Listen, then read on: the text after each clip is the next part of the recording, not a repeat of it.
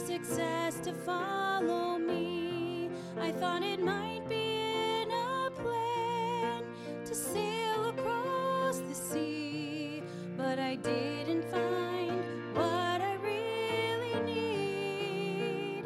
I found it all when I lost everything and gave my life to serve a risen King. I found the truth that I'd been searching for. I found it all when I found the Lord.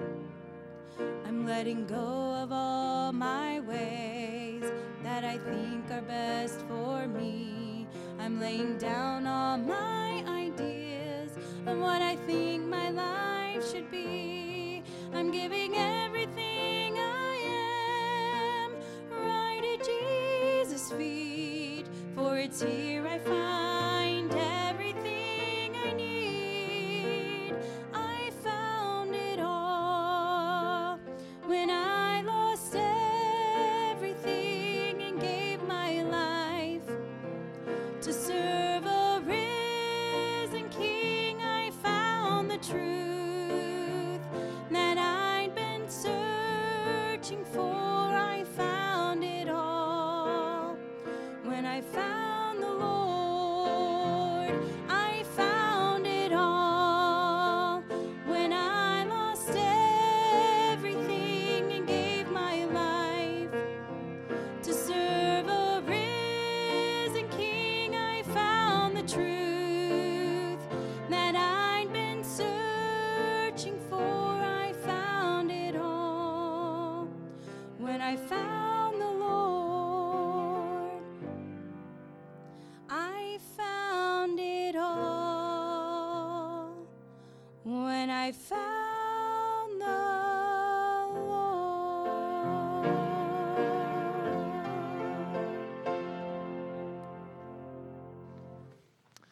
Man, I found it all and I lost everything. You know, the danger in the world we live in is that somehow we get the idea at times that the world has so much to offer and we don't want to miss out. The truth is that you got to lose it all before you can gain it. And the fact is that some young people, and again, I say some because not all, but a lot of times young people, and sadly even older folks nowadays, find themselves crawling into the world. It's just a cesspool of sin, and they somehow think that that's satisfying. It's really kind of disturbing, isn't it? And yet, we are all prone to that. The idea that somehow we are somehow, immune to the world and its drawl. That's not really true either. We have to be on guard all the time. And I don't know. I'm glad you're here tonight. But I can tell you this, there'll be folks that are here tonight that won't be here next year at this time. That's just a reality of life. I mean, that happens sometimes. And sadly enough, it won't be because you left the church mad at us. You'll leave the church because you love the world. And listen, I'm going to tell you something. You will be better off to quit feeling for a while and just obey the word. Stop feeling things. Just be obedient. And then you'll still be here, and you'll be perfectly fine. And about 5 years from now, you'll look back and go, you know, when I was going through that tough time and I started thinking crazy thoughts, I'm glad I didn't do something crazy. Because you start letting those emotions rule your life, you won't be here next year. Or you won't be here in 5 years. You can't let that happen. It's going to happen if you let those emotions rule you. And the world is good because the world wants us to run on emotion today. And you say, well, what's this have to do with what we're talking about? Well, I didn't intend to even kind of dovetail into it, but honestly, many times it's our feelings that cause us to question our salvation even. It's not the fact of salvation, it's not the clarity of the Word of God that we even doubt at times, it's our own selves. We doubt ourselves, or we doubt how we feel. And we have to be careful with that, because that'll put doubts in your mind, it'll sow seeds of discord. You just have to be very careful. Now, our text verse for the series has been Jonah 2:9. We've been talking about this. It says, but I will sacrifice unto thee with the voice of thanksgiving. I'll pay that I have vowed. Salvation is of the Lord. And so we've been addressing this issue of everlasting life. It's very important. It's very important. I'm sorry, I can't get off it. I'm telling you, the world will destroy you. It'll eat you up and spit you out. I don't know. I was writing some notes up here because I started thinking about some other things. I was thinking of a message already on the way into church, so I wrote some things down before church, and then I got up here and I had another thought, and I thought, man, I don't want to forget that, so I wrote it down. And so I'm thinking about preaching this message that I've got on my mind, so I don't want to preach it now, okay? But we'll see where it goes. But you pray for me for Sunday. We want something that's going to make a difference in lives, but honestly, the Lord has to make a difference in our lives. Every day, He's got to make a difference. And don't think for a moment we can slip. You know, it's kind of like taking those antibiotics, you know, that Z-Pack. You take that Z-Pack, they say, now listen, don't miss one of those, you know. It'll set you back. And it does. You got to take them every day. And they don't last long, but you got to take them every day for them to have the full effect. Christianity is the same way. You start missing a day here and there, it starts to be accumulative almost. And pretty soon, you know, if you're not careful, your heart begins to wax cold. Now, notice, again, it says salvation is of the Lord. Now, of course, we did our demonstration a few times. I'm not going to waste time there. And we talked about the fact that, you know, if you could lose your salvation, that would mean that you never really had everlasting life at all. I mean, you can't lose everlasting life or it was never everlasting. And so we kind of touched on that. We also talked about the fact that we need to examine ourselves. How important is examining ourselves? And we said the real test, the acid-proof test of our Christianity is whether Christ is in us or not. If Christ is in us, then we are Christians and we are saved and we are secure without a doubt. And the moment you put your faith and trust in Jesus Christ, the Bible tells us that Jesus, in the person of the Holy Spirit, moves into us. He literally takes up residency in our life. That's good news. And if Christ be in you, then you're in Christ. You're good to go. You're safe in the arms of the Lord Jesus. We learned that we can do nothing to lose our salvation already. We talked about that. We addressed it. No man can lose his salvation on his own because no one's ever earned their own salvation. If you have to do anything to earn or keep your salvation, obviously, you and I would lose it easily. We addressed that. Now, there was one other area that we were going to address that we never got to, and I think I'm going to save that because I want to get into the new material. But we were going to talk just a little bit about this idea that if we became righteous by anything we did, if we could somehow become righteous in our own efforts or our own works or deeds, then Jesus Christ's death was in vain. We'll save that for later. Maybe we'll throw it in somewhere else. But today I want to start with another question. And it kind of dovetails or piggybacks on all the other questions we've been asking. The question, God won't cast me out. No man can cause me to lose my salvation. And I can't lose it myself. But is there anything else that can cause me to lose my salvation? And the answer, the resounding answer is no. Capital N, capital O, exclamation point, exclamation point, exclamation point. No, no, no, no, no. Turn if you would to Romans chapter 8. Romans chapter 8, verse 38 and 39.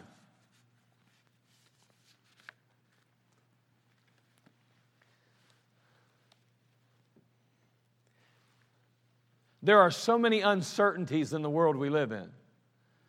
You know, honestly, I mean, every day, you know, I appreciated Brother Folger today at the funeral talking about some of the uncertainties of our day and how within hours things can change completely, you know.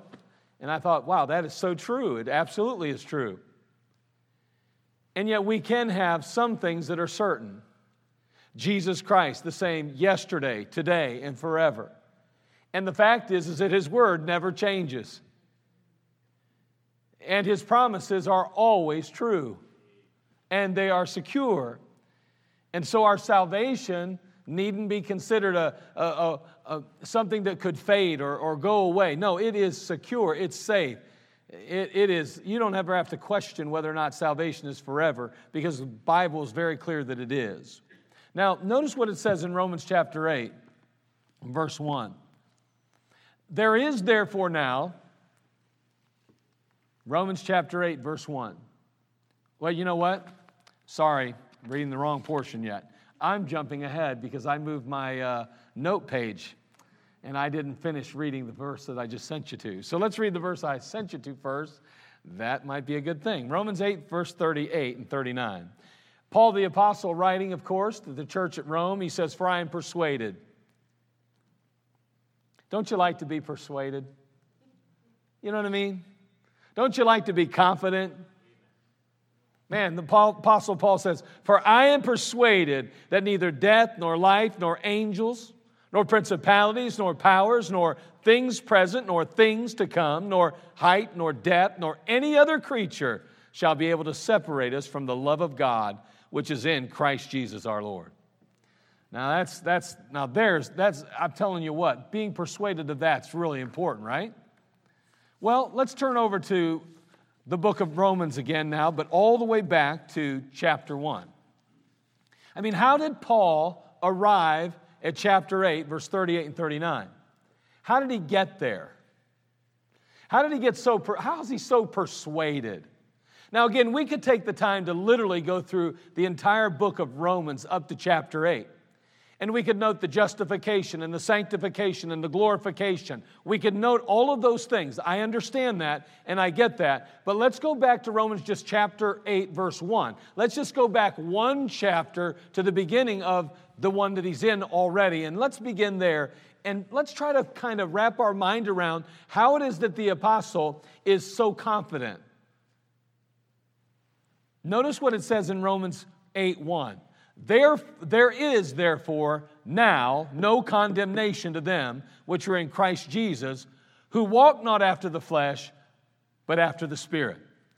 There is therefore now no condemnation to them which are in Christ Jesus. Again, he's dealing in the present. He's saying there is therefore now no condemnation. Now that's a wonderful thing. That word condemnation is used in a few other places in Scripture as well. Turn, if you would, to John chapter 3, verse 16 through 21 as well. John chapter 3, verse 16 through 21. In Romans 8:1, the Apostle Paul makes it very clear that for those that are in Christ Jesus, who walk not after the flesh but after the Spirit, that are led by the Spirit. Why? Because they are indwelt by the Spirit. Notice what he says here. He says there is now no condemnation. But notice what it says in John 3:16, "For God so loved the world that he gave his only begotten Son, that whosoever believeth in him should not perish, but have everlasting life. For God sent not his Son into the world to condemn the world, but that the world through him might be saved." Now, this is where it really gets good. Notice he says, "He that believeth on him is not condemned. But he that believeth not is condemned already." Why? Because, he says, he hath not believed on the name of the only begotten Son of God. Now again, we see that. He continues by saying this. He says, "And this is the condemnation, that light is come into the world, and men love darkness rather than light." Why? Because their deeds were evil. "For everyone that doeth evil hateth the light, neither cometh to the light, lest his deeds should be reproved. But he that doeth truth cometh to the light, that his deeds may be manifest, that they are wrought in God." Now again, we see that he sent not his Son into the world to condemn the world. Why is that the case? Because the Bible says here that if we don't believe in the Lord Jesus Christ, we're already condemned. See, the world is already condemned because of inherent sin. Because of the sin of Adam. We're already under condemnation. There's already a death sentence that we have already acquired and possess already. We are condemned by God because of sin already. And so the Bible tells us that He sent not His Son into the world to condemn the world. Why? Because we're already condemned. But that the world through Him might be saved. He that believeth on Him is not condemned, but he that believeth not is condemned already.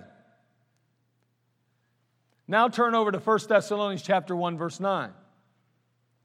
If you believe on the name of the Lord Jesus Christ, the Bible says that you are no longer condemned then. See, you begin condemned. You are on death row. But what we're going to find is that if you believe in the name of the Lord Jesus Christ, then you are no longer condemned. As a matter of fact, in 1 Thessalonians chapter 1, verse 9 through 10, we're going to find the same word condemnation. We're not going to find the word condemnation or condemned, but we are going to find the same theme being emphasized. Notice what's emphasized. For they themselves, verse 9, shew of us what manner of entering in we had unto you, and how ye turned to God from idols, to serve the living and true God, and to wait for His Son from heaven, whom He raised from the dead, even Jesus, which delivered us from the wrath to come. Notice again that this Lord Jesus, Jesus Christ, He was raised from the dead. We wait for Him to return from heaven. Why? He delivered us from the wrath to come. You know what He delivered us from? The condemnation. The condemnation that is associated with sin and is demanded because of sin and as a result of sin. So the wrath to come, then we could say, is the condemnation again.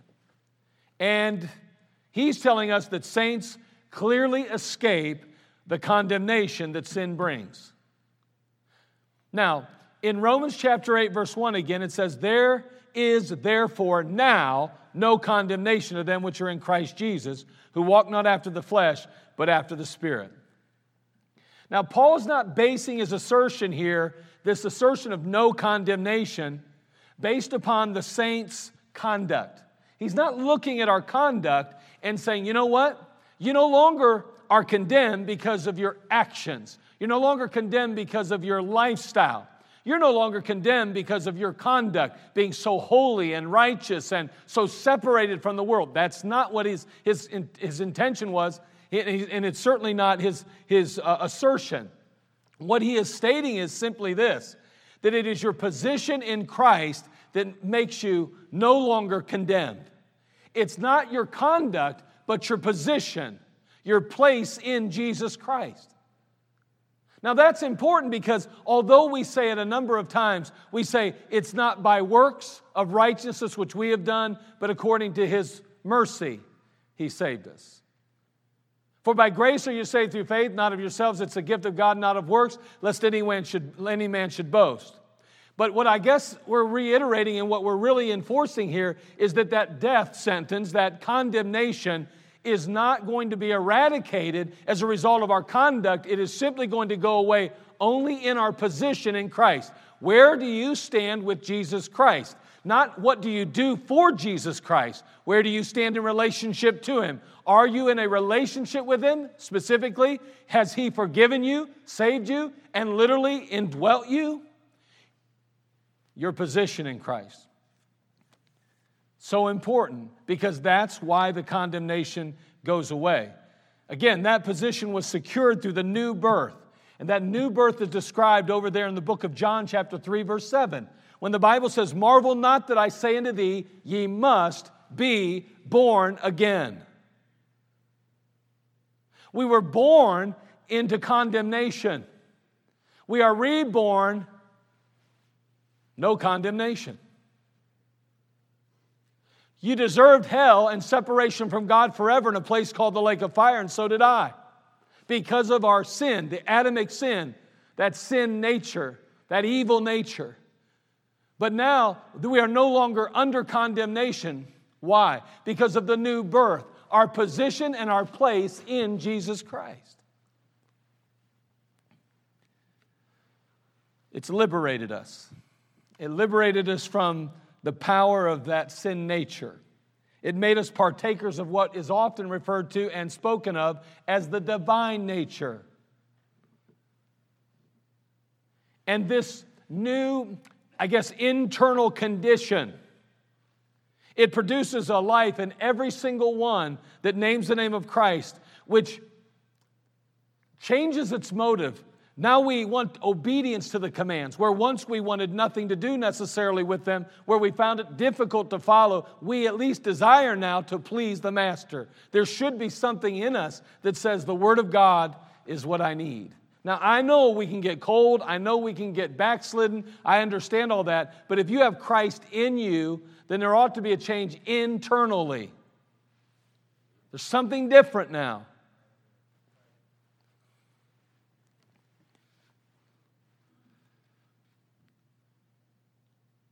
It's what God has made the believer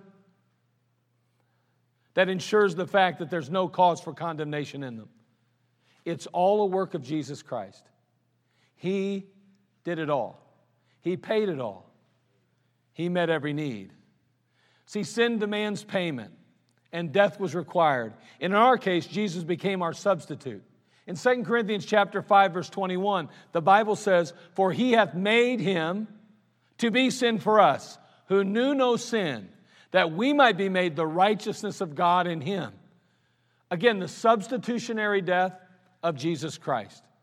He bore the condemnation of sin that you and I should have borne.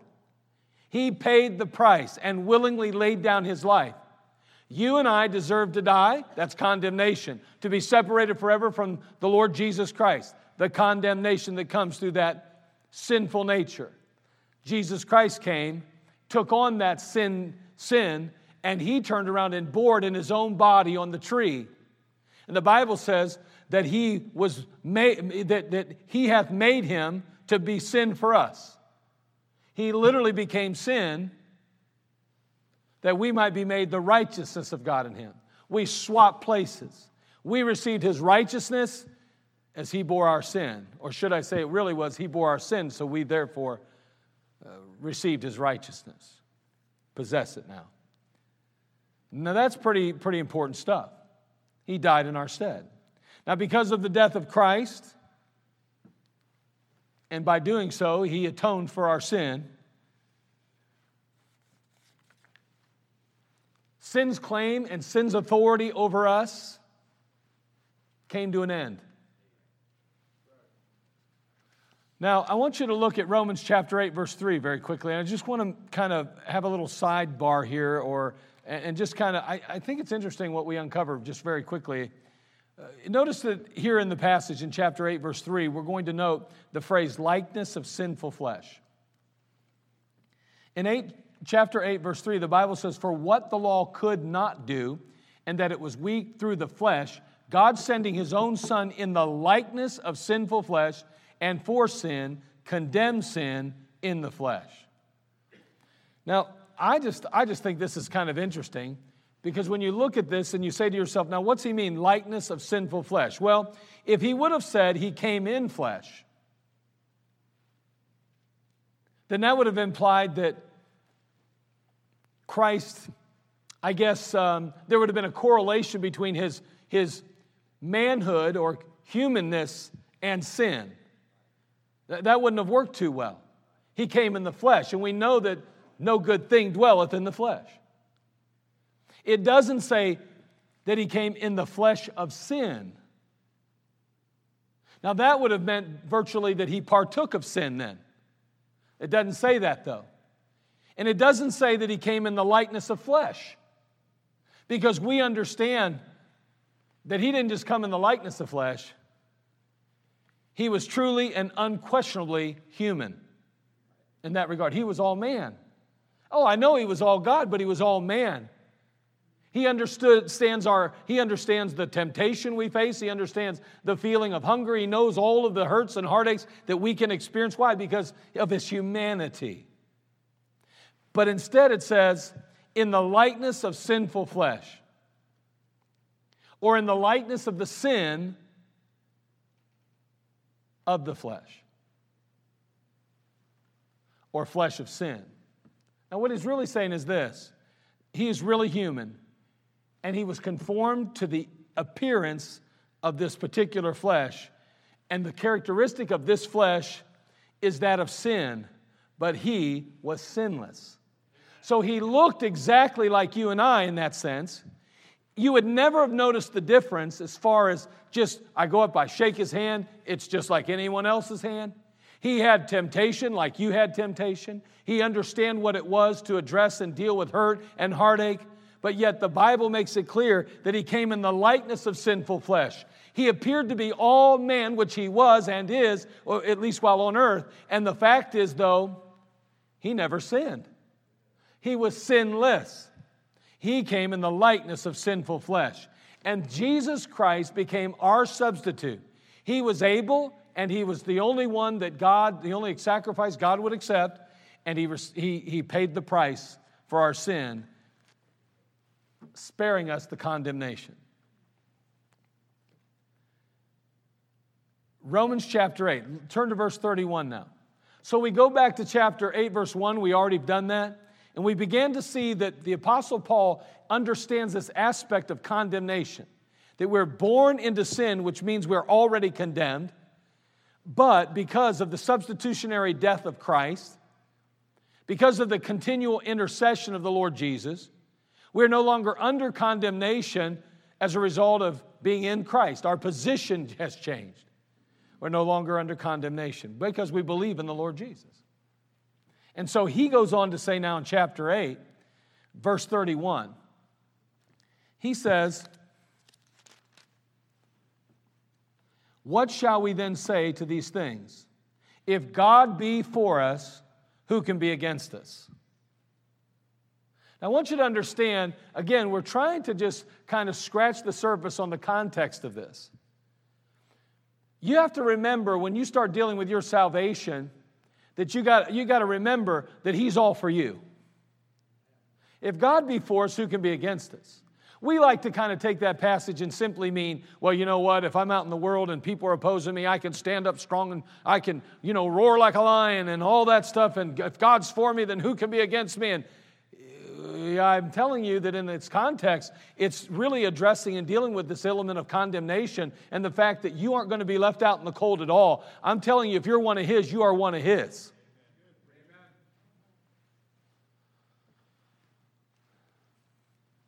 What shall we say then? What shall we then say to these things? If God be for us, who can be against us? He that spared not His own Son, but delivered Him up for us all, how shall He not with Him also freely give us all things? See, the idea that God is in heaven always looking for ways to make our lives miserable or to somehow bring the hammer down, that is not reality at all. That's not what the Bible's teaching about God. It wasn't that long ago, about a week ago or so, Sherry and I were kind of standing around talking in the kitchen, and there was this fly flying around. I mean, it was going crazy, and it was moving fast.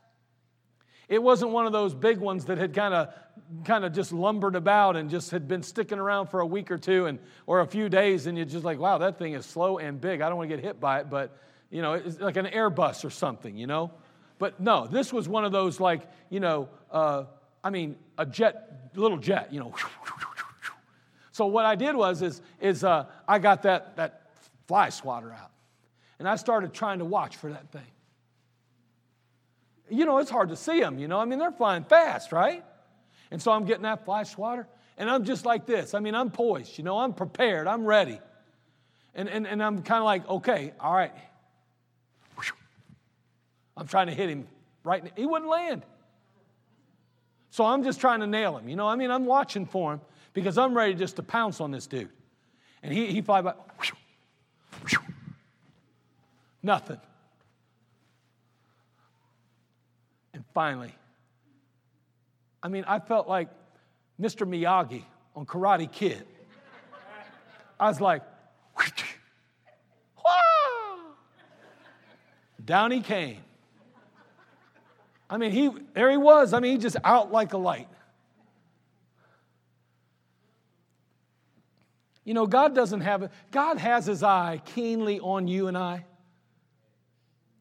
But not for bad, but for good. He's not over there trying to nail us.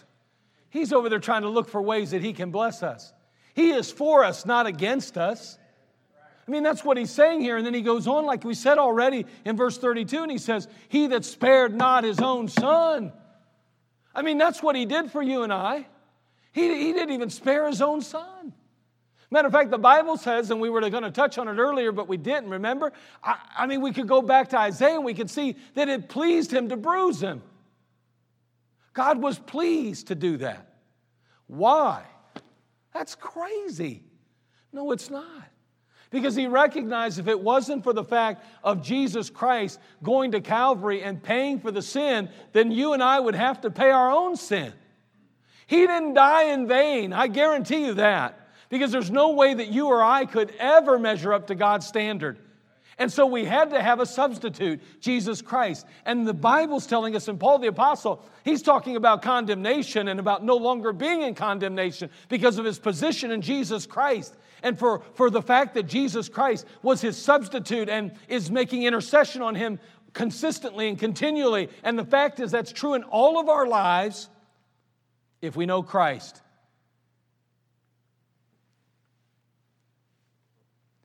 And he says he delivered him up for us all. How shall he not with him also freely give us all things? I mean, the thought that Jesus Christ, that God would allow his son, Jesus, to die on a cross, to pay for our sin, become our substitute, and then look for ways to keep us out of heaven. That doesn't even make sense to me. He's not there to hurt us or harm us. It's not his goal to somehow cast us off. No, not at all. He allowed all of that to happen, and it pleased him to do it because he wants good for you and me.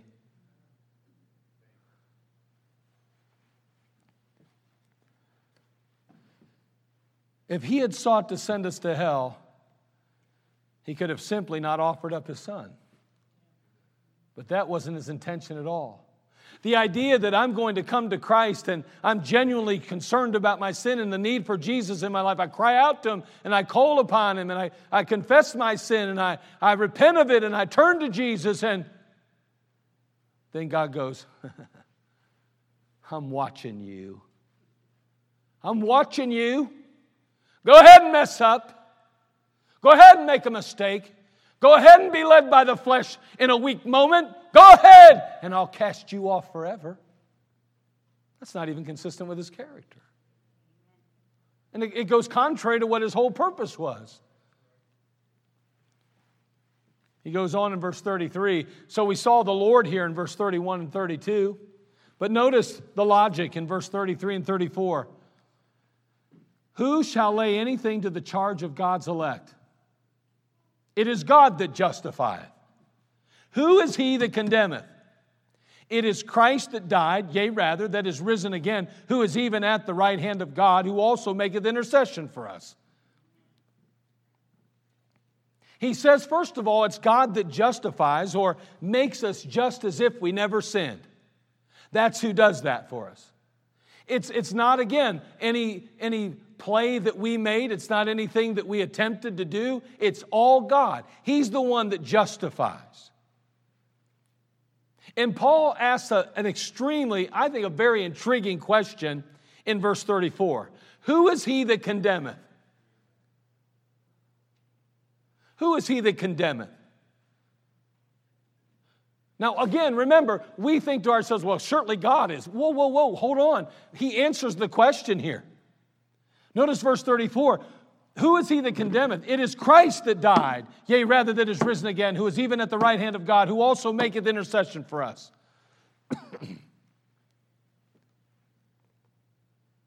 Paul's argument is simply this. Who is he that condemns? Christ died, and that is risen again, who is even at the right hand of God, who also maketh intercession for us. I mean, seriously? Christ is the one that died for us, he says. Who condemns us? Can Christ, who is always making intercession on our behalf, also at the same time condemn us? It's not going to happen. Jesus Christ never did seek to condemn. As a matter of fact, the only thing he does in this passage is it tells us that he died for us. He rose again for us. He's at the right hand of God making intercession for us. And so in the meantime, let me tell you, He's not condemning us. You don't do all of that to condemn. And Paul the Apostle is trying to help us understand that. Even Jesus, in a sense, can't do both. He's doing one or the other. He's either making intercession or he's condemning. I think that's pretty important. Because that means then if you've received Christ as your Savior, the Lord Jesus Christ is not in heaven waiting to pounce on you again, but instead He's seated at the right hand of the Father making intercession on your behalf consistently and continually. He has no desire, no inkling at all to condemn. None.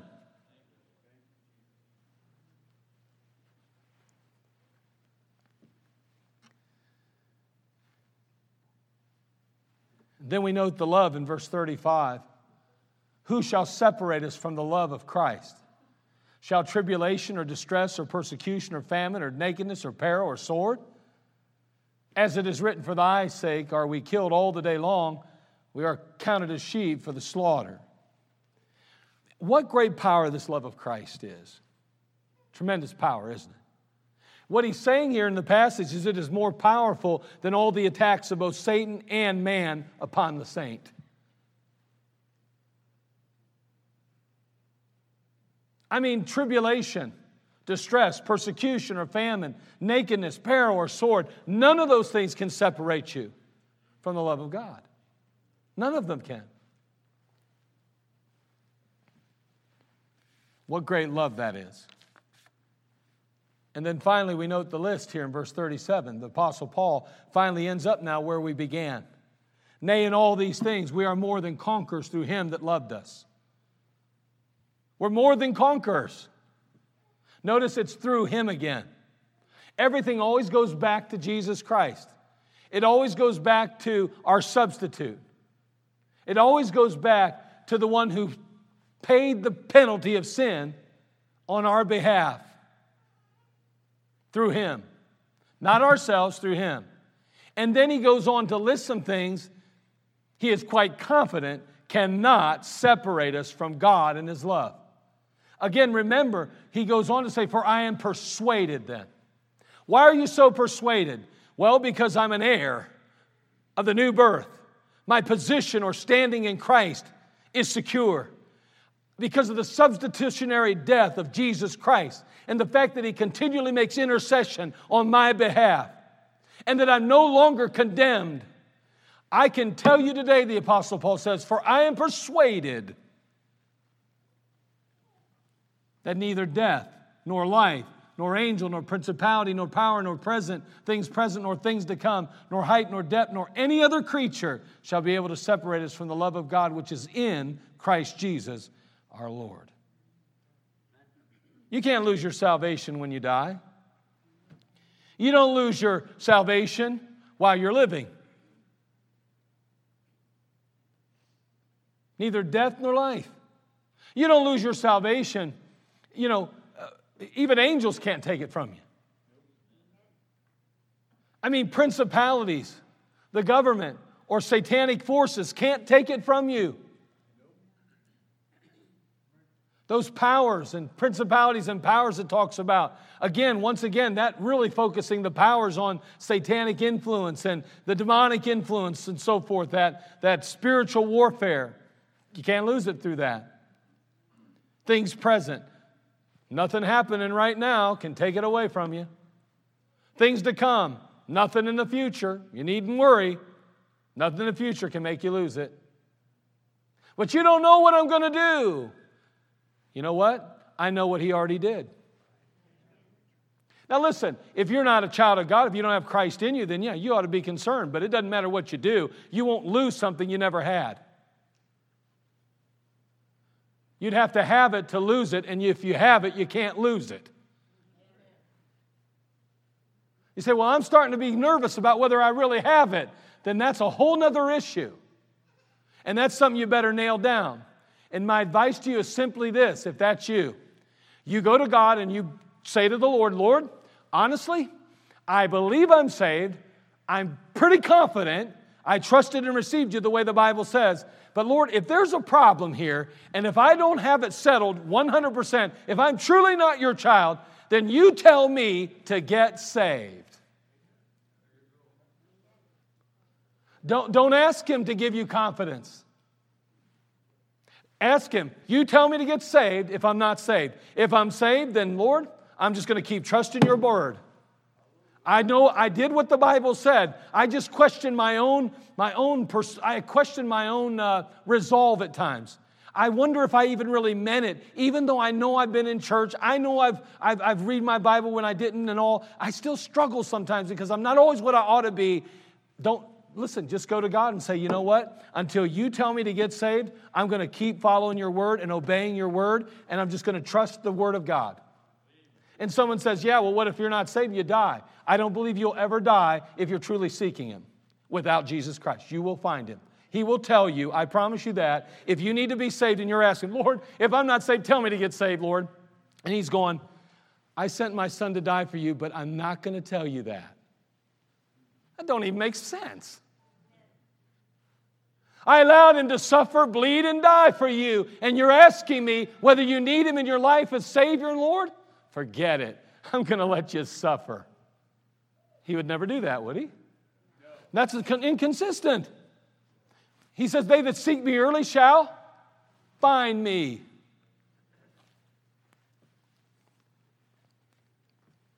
Do I believe there are folks that believe they're saved that need to settle it? Yeah.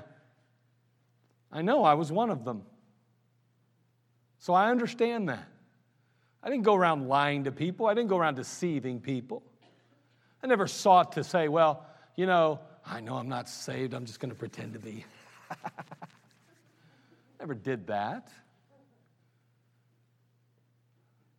But every once in a while, man, there was just this something inside. I just couldn't shake it. I can't even explain it. It wasn't every week. It wasn't every month.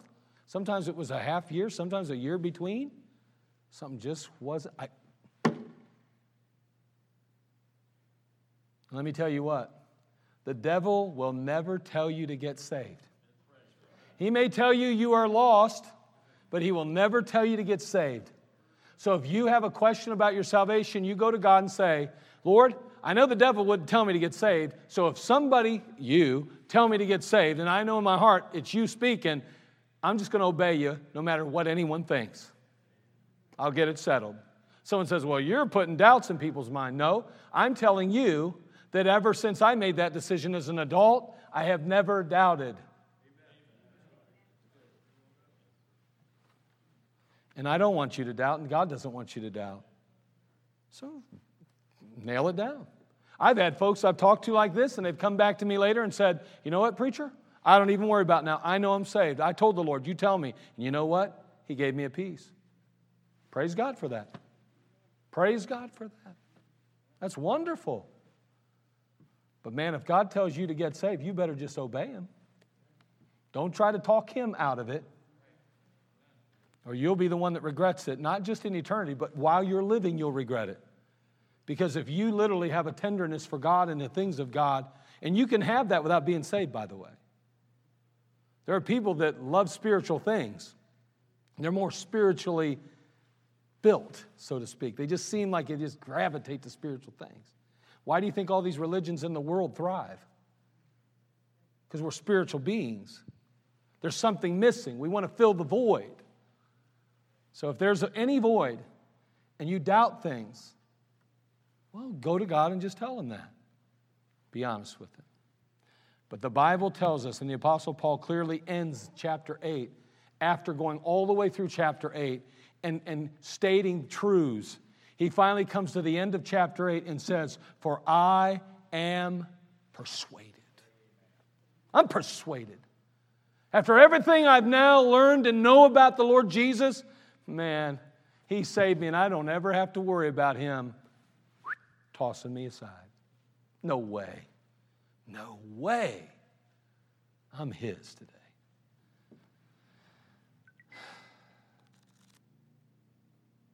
Father, we come to you. We thank you again for just the privilege that we've had to gather today. And Lord, I thank you, Father, for your people. And I pray, Lord, you just bless us now and encourage us in the word. We thank you for just the simplicity of it and yet the power of it all. How simply it impacts our lives. It influences us. Lord, I'm so glad for a people at Community Baptist who have faithfully attended and faithfully served and continue to, Father, give just their time, their effort, their finances for the work of God. Lord, we've gathered here tonight because we want to glean from your word and we want to grow. We want to be more confident than ever in our relationship and in our standing with you. Father, please, as we learn more about you and just the price you paid, as well as what you're doing even presently by interceding on our behalf, we just pray that our confidence in our salvation, our eternal life would ever grow. May we not be able to be shaken. May the devil not be even able to get a foothold at all in our lives. Be glorified now, Lord. Be exalted in this place. And if there be any that are without Jesus, that don't have Christ in them, may you just help them to be saved, to show them their need of Christ. And if there's someone that says, you know what, I know I need to get saved, can't explain it, but I just know I need to settle it, and I don't want to take any chances. The Holy Spirit's speaking, and I'm going to obey because I know the devil would never tell me to get saved. This must be Jesus speaking. Father, I'll thank you and I'll praise you for it. In Jesus' name, amen. Let's all stand to our feet. Every head bowed, every eye closed.